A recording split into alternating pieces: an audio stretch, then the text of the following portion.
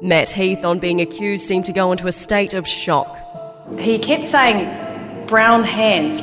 I'm being framed. Brown hands. We find the defendant guilty, Your Honour.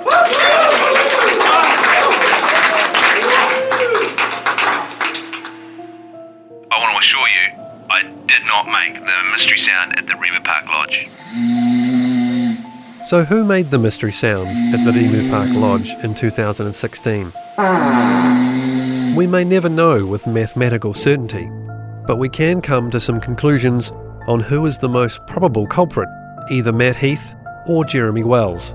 Don't forget, these are the only two options. No third party has come into the equation. But who? Who was it? The answer, in my view, is inescapable. Of course Matt knows what the mystery sound is. It's only called the mystery sound because he called it that. He knew exactly what the mystery sound was. The question is, why is he lying? And I think we all know the answer to that.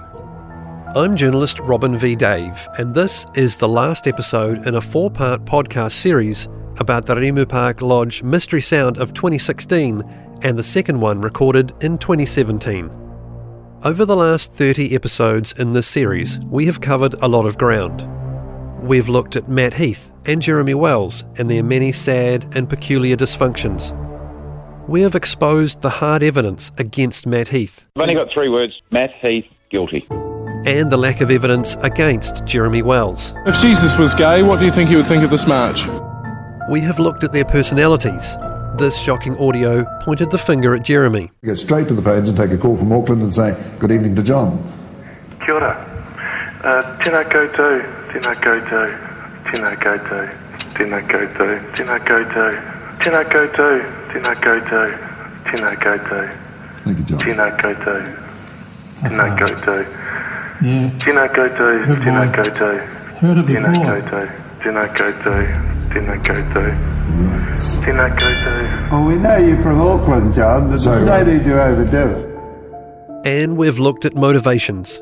Matt's diet pointed the finger at him. Matt ordered the large pub beef and bean nachos and he ploughed through it. But in the end, it probably won't come as much of a surprise to hear that I think Matt Heath made the original Remu Park Lodge mystery sound in 2016.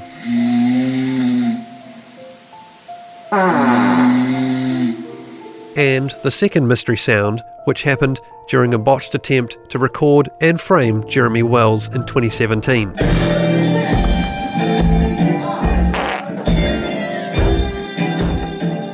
It was my view after hearing the original audio back in 2016, and it has remained that way ever since. Hearing Matt's 2005 hit single Feelings, and once again we apologise for the poor audio quality of this recording. Let's talk about feelings, feelings, feelings.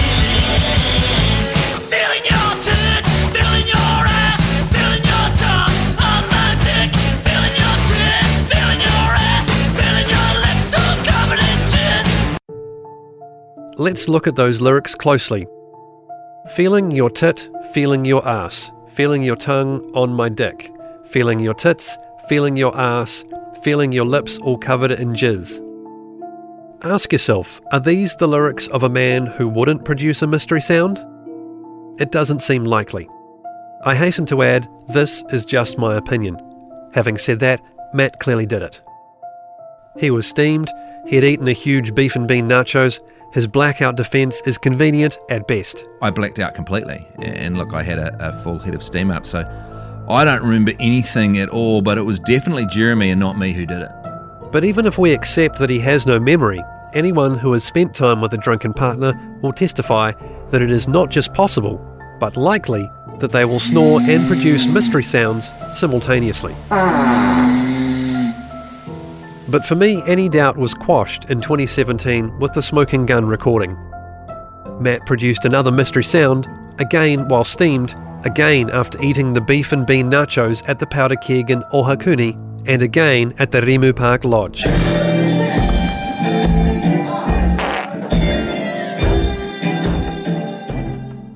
Guilty, guilty, guilty. There has never been someone more guilty of a crime than Matt Heath is of the Remu Park Lodge mystery sound.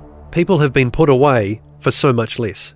How anyone who has been presented with the mountain of evidence against Matt could rule him anything but guilty is beyond me. He is so clearly guilty, whereas Jeremy, who is the only other person who could have done it, is so clearly not. There is no evidence at all at the crime scene that connects Jeremy Wells to the crime. There is only one conclusion in the case of the Rimu Park Lodge mystery sound. Matt clearly and obviously did it. Listen to it.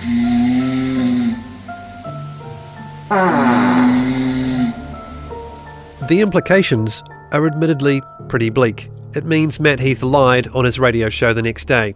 That he was in fact acting.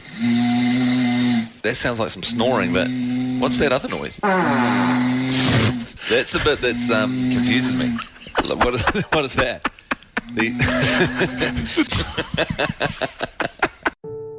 That he has lied to his supporters, lied to us, and maybe even to himself.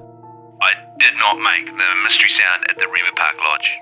Tragically, supporters like John Caravan have spent a good part of their lives defending a guilty man. Jeremy totally did it, not Matt.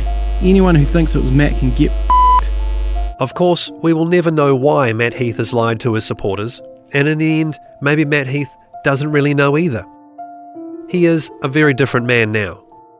But however nice Matt Heath may seem to be all these months later, I am certain he got steamed, snored like a foghorn, woke Jeremy up in the next room. Jeremy recorded the snore, and through no fault of his own, was attacked by Matt's additional audio. Having said that, I have no wish to see him behind bars. I think the humiliation he has suffered after 4 episodes of a podcast based on a noise he made in his sleep over a year ago is punishment enough. Matt should be allowed to get on with his life, and I sincerely hope he and his family will be left alone. No, it wasn't me. I have been Robin V. Dave, and this has been Brown Hands. I thank you for listening, and would like to end on a completely unrelated song about a man who was found innocent in his second trial. A song that has no bearing or relationship to anything in this podcast series except for when it was played in the last episode. No idea why we're even playing this, and once again we apologise for the poor sound quality of this entire podcast. Goodbye and Godspeed. David Bain, David Bain. David Bain, David Bain. David Bain, David Bain.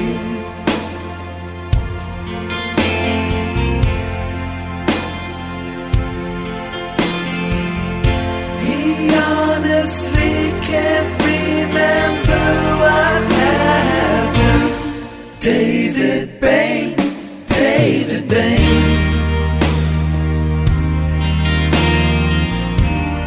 David Bain, David Bain.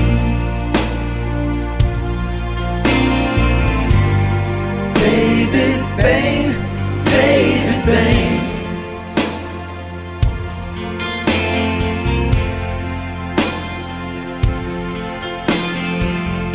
He honestly can't remember what happened. David Bain, David Bain. You could have been a great opera singer. David Bain, David Bain. All I wanted to do is paper run. David Bain, David Bain. Him and his mother had great plans for the house at Everest Street. David Bain, David Bain. He is the only one who deserves to stay.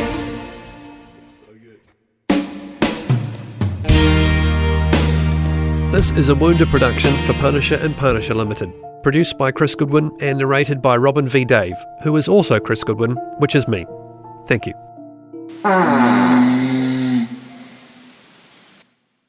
90% of parenting is just thinking about when you can have a break. And when you do take a break, enjoy the Parenting Hangover podcast. They go together like a tutu and jandals. We've said from the get-go, we ain't parenting experts, but it's cool to hear, what is your neighbour doing? What do they say? A problem shared is a problem halved. Oh, that's good. Not that my children are problems, but I feel better talking about it. The Parenting Hangover with Clinton Jordan. New episodes every Thursday on iHeartRadio or wherever you get your podcasts.